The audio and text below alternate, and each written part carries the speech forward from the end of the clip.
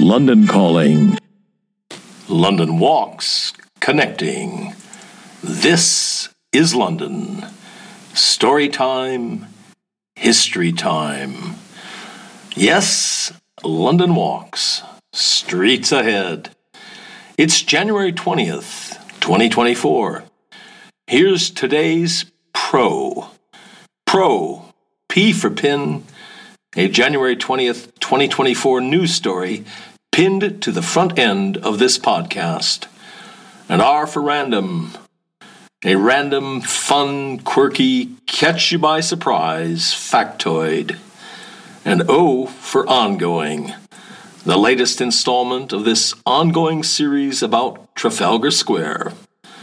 The pin, the news story, is the announcement that Central Paris might become the first major European city to ban cars. And for good measure, how a London hotel sting caught those two Swiss museum heist thieves. The thieves were two brothers from Greenwich. The brothers took a saw and a crowbar to the front door of Geneva's Museum of Far Eastern Arts, which hosts the Bauer Foundation, Geneva's world-renowned collection of Japanese and Chinese artifacts. Once in the museum, they grabbed two 14th century Ming Dynasty bowls and a vase and hot-footed it. The heist took less than a minute. Not so fast, though, because, as the basic principle of forensic science puts it, every contact leaves a trace. Taking their leave of the museum, one of the thieves scraped his stomach against the sides of the hole in the door. Doing so, he left a calling card. Traces of his DNA. DNA doesn't lie. The DNA trail led to one of the brothers in Greenwich. The hotel sting, arrests, a trial, and convictions followed as a matter of course. Every contact leaves a trace. Let us now repair to Hampton Court.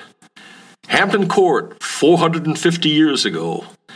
Not so long ago, archaeologists excavated a Tudor piss pot from the Privy Garden there at Hampton Court. Here's one for you to lap up, though I'm not sure lap up is the felicitous way of putting it. That rather special Hampton Court vessel has been scientifically proven to contain traces of genuine Tudor urine. The past, you can't piss it away. Okay, here's today's random. The next time you go by a building site and there's a crane doing its thing, or go down to the docks and watch the cranes in action there, you might like to keep in mind that there's a Stuart execution, lots of Stuart executions, ghosting inside that crane.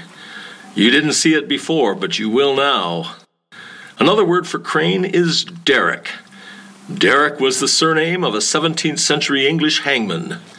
His name led to a gallows being called a derrick. Then when cranes came along, well, it's obvious, isn't it? With that arm sticking out, the arm the condemned hung from, it resembled a gallows. And a gallows was called a derrick, after the hangman. They say we die 3 times. We die when we die. We die when we're buried. And we die the last time our name is spoken. That 17th century London hangman, Derrick, he's not dead yet. In fact, he's going to be around a long time, as long as building sites and docks have cranes, and as long as cranes are called derricks. Derrick the hangman and his work. Derrick lives.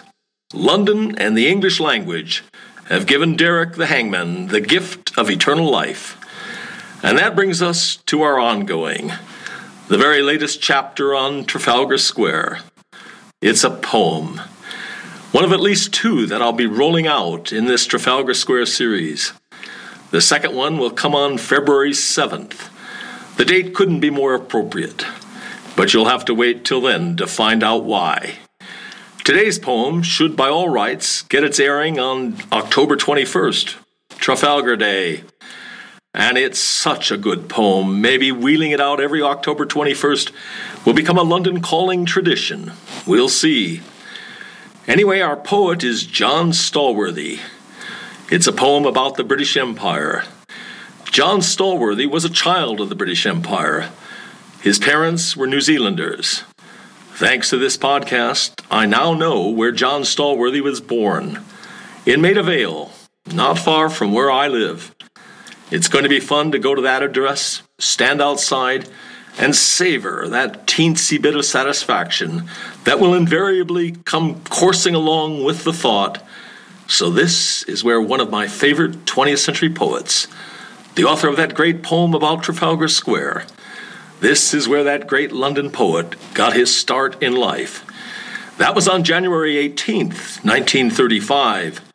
So timing-wise, I didn't miss by much, did I? John Stallworthy wasn't given to pontificating about poetry. Two brief remarks give us, I think, the temper of the man and his mind. Asked about poetry, he said, "Look, I will echo Keats. I am certain of nothing but the holiness of the heart's affection." He believed that in the long term, poetry could make things happen, and that the great war poets can be credited with kindling the anti-war fury that blazed through the streets of London in February 2003. John Stallworthy died 10 years ago. Here's his undying poem, Epilogue to an Empire, 1600 to 1900, an ode for Trafalgar Day. As I was crossing Trafalgar Square, whose but the Admiral's shadow hand should tap my shoulder? At my ear, "You, sir, stay-at-home citizen poet, here's more use for your pen than picking scabs. Tell them in England this. When first I stuck my head in the air, winched from a cockpit's tar and blood to my crow's nest over London, I looked down on a singular crowd, moving with the confident swell of the sea. As it rose and fell, every pulse in the estuary carried them quayward, carried them seaward. Boxwallah, missionary, Clark, lancer, planter, I saw them all, linked like the waves on the waves embark. Their eyes looked out, as yours look in, to harbor names on the cabin trunks carrying topaz to Bengal, maxims or gospels to lighten a dark continent. Blatant as the flag they went out under were the bright abstractions nailed to every mast. Sharpshooters since have riddled most and buried an empire in their rags. Scrivener, do you dare to write a little E in the epilogue to an empire that spread its wings wider than Rome? They are folded, you say, with the maps and flags, awnings and verandas overrun by impies of the ant, sundowners sunk, and the planter's blood turned tea or siphoned into rubber saplings. My one eye reports that their roads remain, their laws, their language, seeding all winds. They were no gods from harnessed clouds, as the islanders thought them, nor were they monsters, but men, as you stooped over your page, and you, and these wind-driven crowds are and are not. For you have lost their rhythm, the pulse of the sea in their salt blood. Your heart has missed the beat of centuries, its channels silted to their source. The muscles of the will stricken by dystrophy dishonor those that bareback rode the crest of untamed seas. Acknowledge their energy.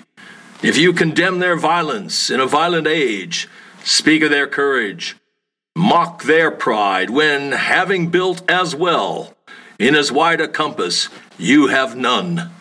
Tell them in England this, and a pigeon sealed the page. You've been listening to This is London, the London Walks podcast, emanating from www.walks.com, home of London Walks, London's signature walking tour company, London's local, time-honored, fiercely independent, family-owned, just the right size walking tour company. And as long as we're at it, London's multi-award-winning walking tour company.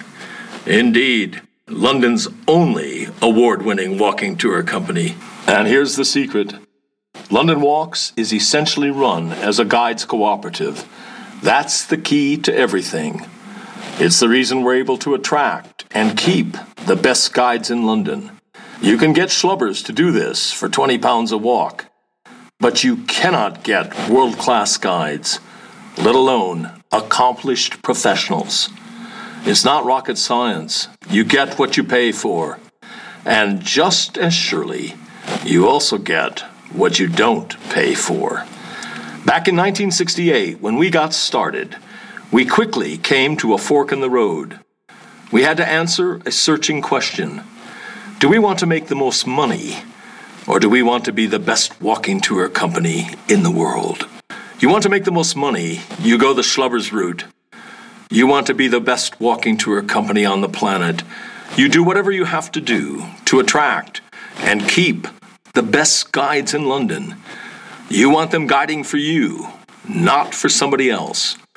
Bears repeating, the way we're structured, a guides cooperative is the key to the whole thing. It's the reason for all those awards. It's the reason people who know go with London Walks. It's the reason we've got a big following, a lively, loyal, discerning following. Quality attracts quality.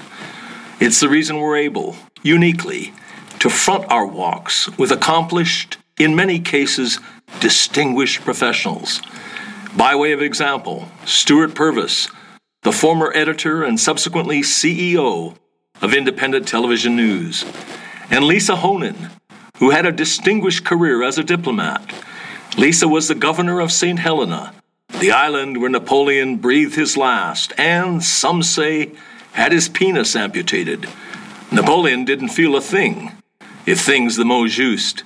He was dead. Stuart and Lisa, both of them CBEs, are just a couple of our headline acts. Or take our Ripper Walk. It's the creation of the world's leading expert on Jack the Ripper, Donald Rumbelow, the author of the definitive book on the subject. Britain's most distinguished crime historian, Donald is, in the words of the Jack the Ripper A to Z, internationally recognized as the leading authority on Jack the Ripper. Donald's emeritus now, but he's still the guiding light on our Ripper Walk. He curates the walk, he trains up and mentors our Ripper Walk guides, fields any and all questions they throw at him. The London Walk's aristocracy of talent, its all-star team of guides, includes a former London mayor. It includes the former chief music critic for the Evening Standard. It includes the chair of the Association of Professional Tour Guides and the former chair of the Guild of Guides. It includes barristers, doctors, geologists, museum curators, archaeologists, historians, university professors, criminal defense lawyers, Royal Shakespeare Company actors, a bevy of MVPs, Oscar winners, people who've won the big one, the Guide of the Year award. Well, you get the idea. As that travel writer famously put it, if this were a golf tournament, every name on the leaderboard would be a London Walks guide. And as we put it, London Walks guides make the new familiar, and the familiar new. And on that agreeable note, come then, let us go forward together on some great London walks. And that's by way of saying, good walking and good Londoning, one and all. See you next time.